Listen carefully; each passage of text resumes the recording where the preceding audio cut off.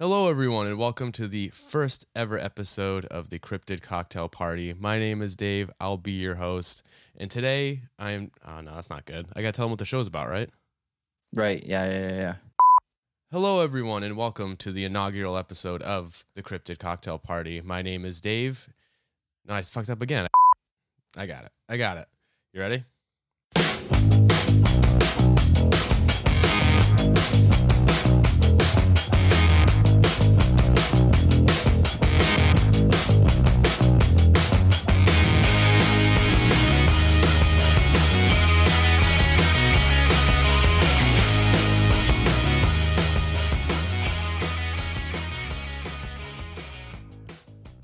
Hello, everyone. Welcome to the very first episode of the Cryptid Cocktail Party, a show where I talk to my friends, have a few drinks, and make them listen to me rant about cryptids for a half hour to an hour.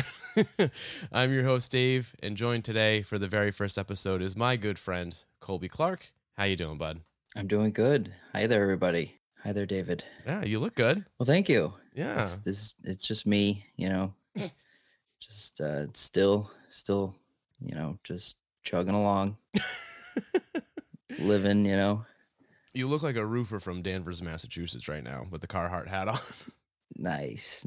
Yeah, being a contractor, you gotta assimilate. You gotta blend in, look the part. Is that what it is? So I got a Carhartt hat. Yeah, I got a couple. You got a couple? You have multiple Carhartt hats? I got different colors, man. No, I mean, I guess you gotta accessorize. I know. I was gonna say you got that Carhartt drip. I like it. Well, Carhartt's actually apparently like it's in fashion now. It is. It is in fashion until you got to drive a fucking big truck or something. Did you know that Carhartt has a like a streetwear like branch off of Carhartt? Oh, okay, nice. I only know this because we went to San Francisco recently. And Allie wanted to get a bag to carry like our wallets and passports and shit in, and so she got like those like really tiny like strap bags that like everyone wears. Yeah. It's Carhartt. It's camo. It's pretty sick. Nice. Anyways, hell yeah. They make quality stuff. We're looking to get sponsored here. Are we? By Carhartt? Well, I guess if I'm gonna go fucking hunting for cryptids, I guess I need the best gear. And who makes the best gear? You do? Carhartt. There you go. Boom. Sponsor us, please. All right. So like I said in the intro, this is Cryptid Cocktail Party, a show where we're going to have a couple drinks. I'm going to talk at Colby about cryptids because I feel like if you're talking to anyone about cryptids, aliens, high strangers, you're never talking to them. It's mostly just talking at them. Right. Understood. Yeah. Okay. Hit me. Colby, you're not a cryptids, aliens type guy. I know you like the X-Files. I know you like, what was that other one? Twin Peaks, like that kind of stuff. But you're not like a big... I mean, I don't go like looking for the information and like diving deep into the interwebs or anything like that. I haven't really read any cryptid books or anything like that. I'm sure there's a wealth of knowledge out there. I'm definitely interested. And that's what intrigues me about this podcast for sure. But yeah, and then X-Files, I don't know how we got wrapped up in X-Files watching that. Twin Peaks too. But yeah, I'm interested in the spooky. Yeah, it's not something you wouldn't kick it out of bed for eating. You know what I mean? Like you're welcome to it. No, yeah, we eat in bed all the time. Most of our meals are eaten in bed. All right, Colby. Well, I gave you two options before we started recording, and you chose option one for what we're going to talk about today. So today we're going to travel not only back in time, but down to the South. We are heading to West Virginia. Right there, I'm going to edit in John Denver singing that part. Take me home. Yeah. Place where I belong. Yeah, so today we're going to be talking about the Flatwoods Monster. Are you familiar with the Flatwoods Monster at all? Never. Never? Never. Not even once, kid? Never. No, not even once. Save your save your Boston accent for later because that's going to come into play. Oh, yeah, I don't know. It just came out. All right, so you're ready to dive in. I'm gonna give you so much fucking knowledge. I spent forever writing this, and by forever I mean I did about 2 hours of research and then wrote down basically what I read. I just plagiarized this whole thing. Oh, perfect. Okay. Not really. All right. Yes, I'm ready. I'm ready. All right. So, on September 12th, 1952, in the small village of Flatwoods, West Virginia, 4 young boys, Eddie, Freddie, Teddy, and Nettie, not really. Come on. How do I become friends with all these people? 4 young boys, Eddie and Freddie May, who are brothers, Tommy Heyer and Neil Nunley were playing, I don't know, whatever the 1950s version of Pokemon was outside of the Flatwoods Elementary School.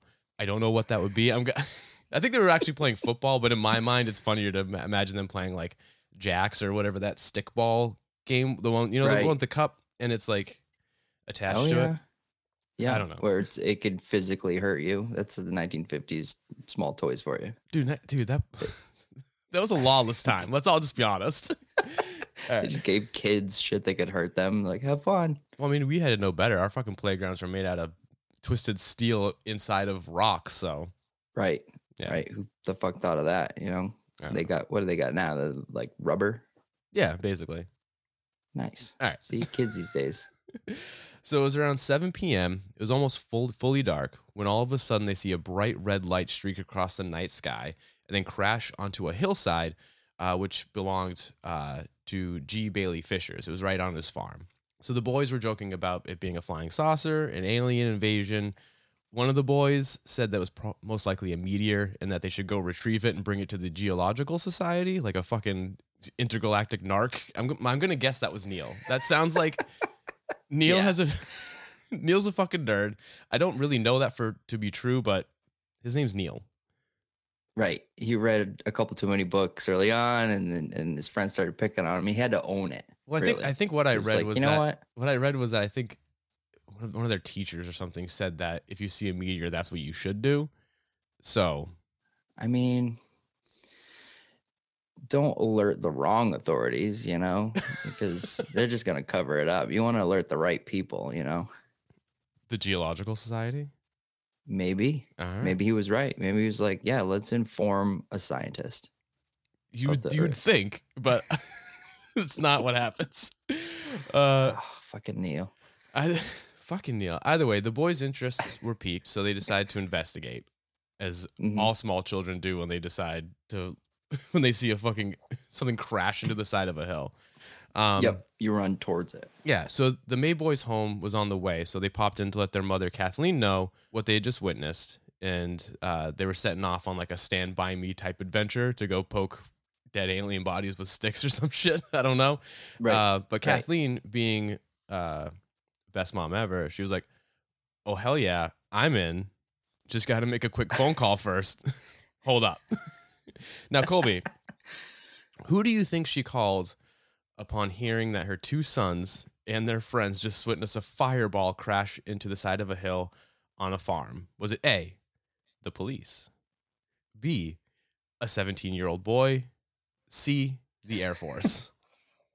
This is a loaded question. Oh, wow. I mean, if I'm pulling this thing apart, the police, what do they got nothing to do with the sky. The Air Force is like the police of the sky, right? Or the Marines of the sky. I'm really hoping that she called the Air Force. I think that's the best answer, but I'm pretty sure she called a 17-year-old boy. Why would you put that in there? Colby, she called upon a 17-year-old boy named Eugene Lemon, who, to be fair... Yes! Eugene Lemon, all these people's names, names are awesome. They're so good. But to be fair, he was a National Guardsman at the time. And okay. So she called him to escort her, these 4 young boys and their family dog, onto someone else's property to investigate a crash. See, that was a twist. That was a twist in your questioning, because you could have said a member of the National Guard who happened to be 17 years old. Yeah. But also, was the 1950s a different time? I thought can you join the military at 17? In 1950? Yeah. It was probably like as soon as you can see 50 yards away in the scope of a rifle, we were throwing you out there, son. I feel like it was harsher. Well, I think at this time I think the Korean War was happening at this time, so maybe they loosened up on there. Like, I don't know. Anyways, so this amateur Yeah. team of ragtag segregation era paranormal investigators were approaching the crash scene. Uh, they noticed this mist hanging in the air. Now, this mist, it burnt their eyes, mouths, and lungs, and they said it smelled like sulfur or burning metal, which, not gonna lie, right then and there, I would have bailed. Yeah. Yeah. Yeah. But if not before that, then yeah. Yeah, I wouldn't have gone to begin with. Like, okay, my eyes hurt. I'm going to go wash them out. Yeah. But anyway, so they continued on to the site. And when they did, they could see what appeared to be some sort of craft. It was emitting a bright red pulsating light. And by this time, the family dog noped out. He's like, fuck this, and bailed. But the group pressed on when one of the boys noticed 2 glowing orbs off to their left. So Eugene shined the flashlight into the direction of the one lone oak tree that was sitting in the field. And what they saw would change their lives in the town of Flatwoods forever. Colby, what do you think they saw? So it was around the orbs. They saw orbs, and then they saw 2 orbs. Yeah. Standing by an oak tree. They shined the flashlight over. What did they see? A flat-footed beast of It's not the flat-footed monster. Alien nature, and also when he hit the woods, he became part Yeti. Part Yeti? I don't know. I get like a real woodsy vibe right now. All right. Well, anyway, so standing there, bathed in the light of the flashlight, was a 10-foot tall creature with bright glowing eyes, a spade-shaped head, and long claw-like hands. It didn't appear to have any legs. It just seemed to kind of like hover there above the ground. The May brothers later on both agreed that it didn't appear to be living, but rather mechanical in nature, kind of like a Cronenberg version of Rosie from the Jetsons. Right. It's like okay. that. Yeah. Right? You said spade-shaped head, like yeah. A spade. Here, like, I'm gonna text you. Dang. I'm gonna text you a photo of what they saw, and I just want to get your opinions on it. I'm not gonna lie, it's not a good-looking creature. If I was like 10 years old and I saw this, what do you think? What are your first thoughts on this beast? That's fucking wild.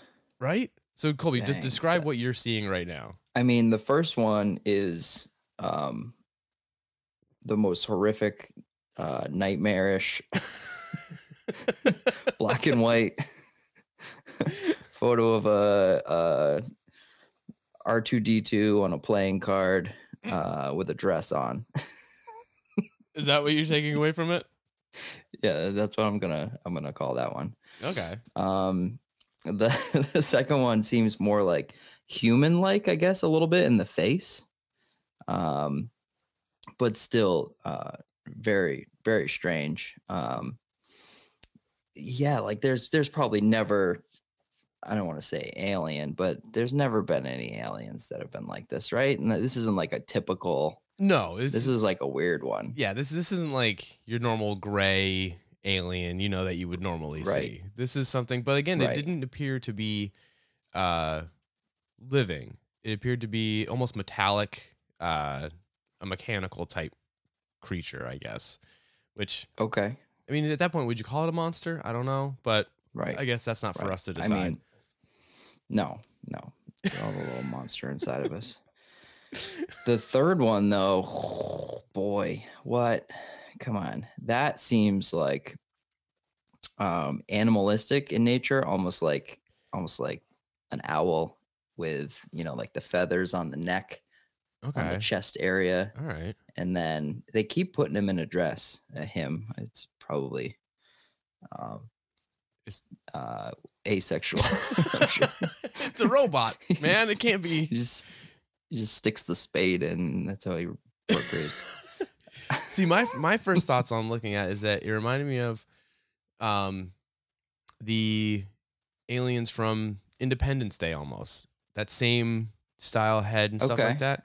I mean, obviously Independence Day didn't come out for another 50 years, but you can kind of see that inspiration. Well, anyways, let's move on to the story.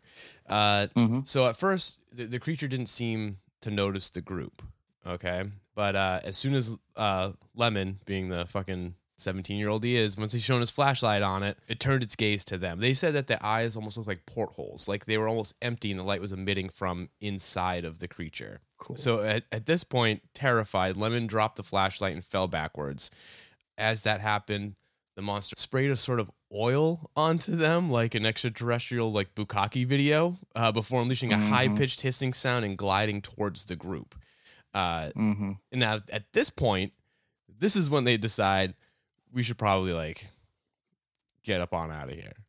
Yeah. Well, you know, strikes, you're out. Yeah. It wasn't the burning eye mist or the fucking house-sized UFO. No, it was when they were actually in danger. This group of people has no sense of self-preservation, and I love it. It's 1950, man. They're reckless. You know, it's different time. It was a different time. It's a very different time. That's absolutely horrifying. If something started spraying like a what was that thing that got Newman in the Jurassic Park type oil at you, I'm out. That's when you'd be out, not any time before that. I'd be curious. It's 1950, man. You know, why you keep saying that? What does that mean? We haven't found that many serial killers yet. You know, people aren't as protected. That's fair. We're curious. We want to know. So after they get sprayed with the goo and the monster starts coming at them, they run back to the May home as fast as they could. At this point, everyone's sick and the house devolves into chaos. Everyone's puking, coughing, crying. They're covered in space jizz and no one knows what the hell they just saw. You know that scene from Family Guy when they all take Ipecac syrup and they all just start puking on each other? It's basically that inside this household. So Kathleen, the mother, immediately gets on the phone and calls the sheriff's department, which I feel like she should have done from the beginning. Right. But whatever. She calls them, lets them know what they had seen and that there were some boys there who probably need to see a doctor. I brought some small boys with me. It was the smartest choice at the time, I promise. Well, apparently it was a very busy night in the West Virginian skies because it seems like the entire police force was out investigating other crashes reported throughout the county. A hitchhiker had called in to report something crashing into a hill. Another person reported seeing something similar not too far away. Like shit was popping off in West Virginia this night. So with no one to staff, they send a local reporter to the house. I don't know, but apparently this is something that the police have done ever so often. It's a small town, so it's not like they have like a huge police force. Yeah. So I'm sure this dude is happy to help. I didn't get his name. Every report or any story I've read about the Flatwoods Monster, they're all different. So I just chose my favorite one and kind of based my research around that.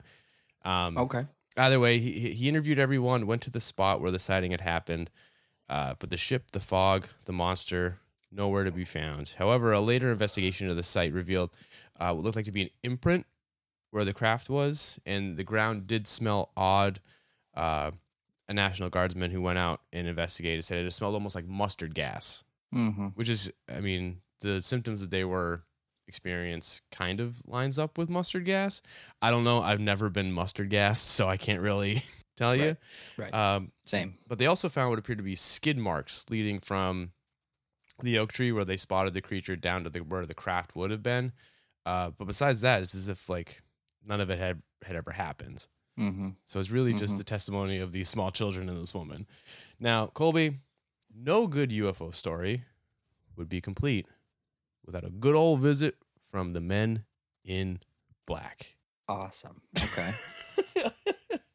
Cool. So soon after the incident, two men in very nice suits arrived at Mrs. May's doorstep saying they were reporters from a neighboring city and wanted to do an interview and see the area where the sighting had occurred. So she brought them to the farm. Also, this is someone's farm. Where the fuck is the farmer in all this? They don't bring him up. Like he's never mentioned in this at all. He's smart. He's a smart man. You know, he was the first one that was like, all right, I guess I'm not a farmer anymore. I'm going to pack up and head out of here. Just bail. He's like, all right, I'm out. Throw the baby out with the bathwater, you know? I mean, I guess. But anyway, she brought him to the farm. They investigated the site. There was still some oily residue on the ground, and they were just like raw palming that shit. They were just touching it with their hands, getting all of their suits. Did not Mm-hmm. did not care what it was, which I'm seems pretty reckless, but also I can't believe that would be protocol. This is early MIB. Is that what it is? Yeah. There's Yeah, they were just kind of forming some stuff. They were really just curious. No, I gotcha. All right. So, anyways, they go back to the May's home where they question her some more, and they say they want to sample the oil, which I mean they could have easily got from the fields.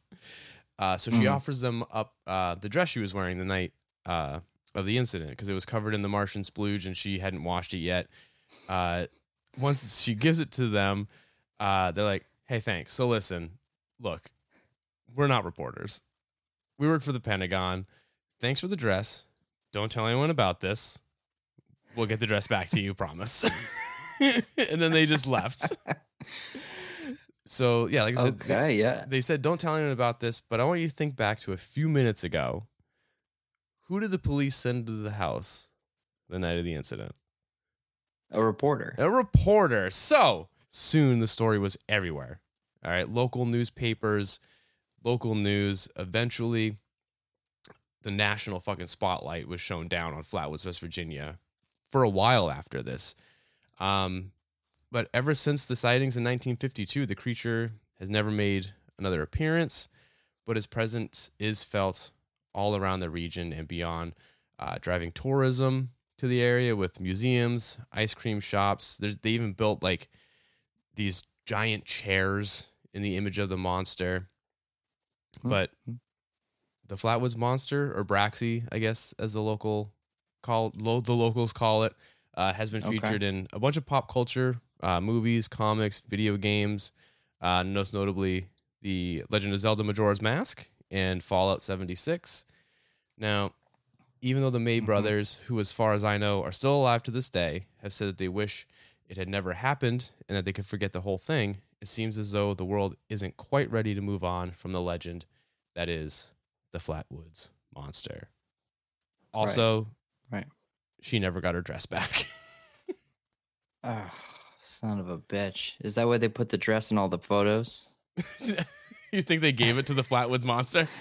They're just like, they're just poking at her. They're just like, yeah, remember that dress? So, Colby, that is the story of the Flatwoods Monster and the legend that precedes it. What did you think? That's cool, man. I don't know. I mean, Russian activity, possibly, and they just never sent that creature out again. They're like, well, that didn't work out well, did it? Well, apparently, sometime later, Kathleen May said in an interview that she received a letter from the Pentagon saying that it had been that night, apparently they sent out 5 experimental rockets. One of them crash landed, and what she saw was one of the pilots or something like that, which I don't buy that. It always is, though, isn't it? Right? Yeah, it's like it's a weather balloon either or something. A human or a human from the future. It's never really an alien, Yeah, but it's funny that you brought up when you were looking at the photos that one of them looks kind of like an owl, because that was another popular theory, was that what they saw was actually just a barn owl sitting atop a branch. Right. But that doesn't make any sense either. Do owls just like fucking piss oil all over you and screech? I guess they do screech at you, but I don't know. I don't buy it. I mean, maybe it's just a perfect storm, right? You see an owl, this thing shoots a completely different thing, is like spewing oil everywhere, and then over here you got something else, and it's just all these things at once. Is that what you think happened? Boom. I think the government set it all up, man. I think they threw this all out there. And I think it was like a 1950s version of Dwight. It was just like, let's see what they do. You think it was like him like setting the fire in the office? Yeah. And then he's like, oh shit, well, we probably shouldn't do that again. I don't know. Well, anyways. And there just happened to be an owl there. Yeah.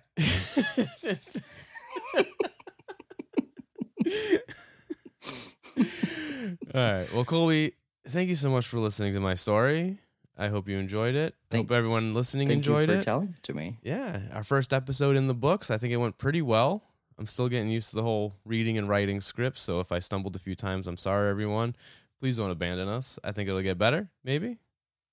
Dave's literacy is going to shoot through the moon after this. All right. Well, thank you everyone so much for listening. Thanks again to Colby for joining us. Be sure to tune in next week where Colby will also be joining me for option 2 of the 2 options that I gave him. Yo.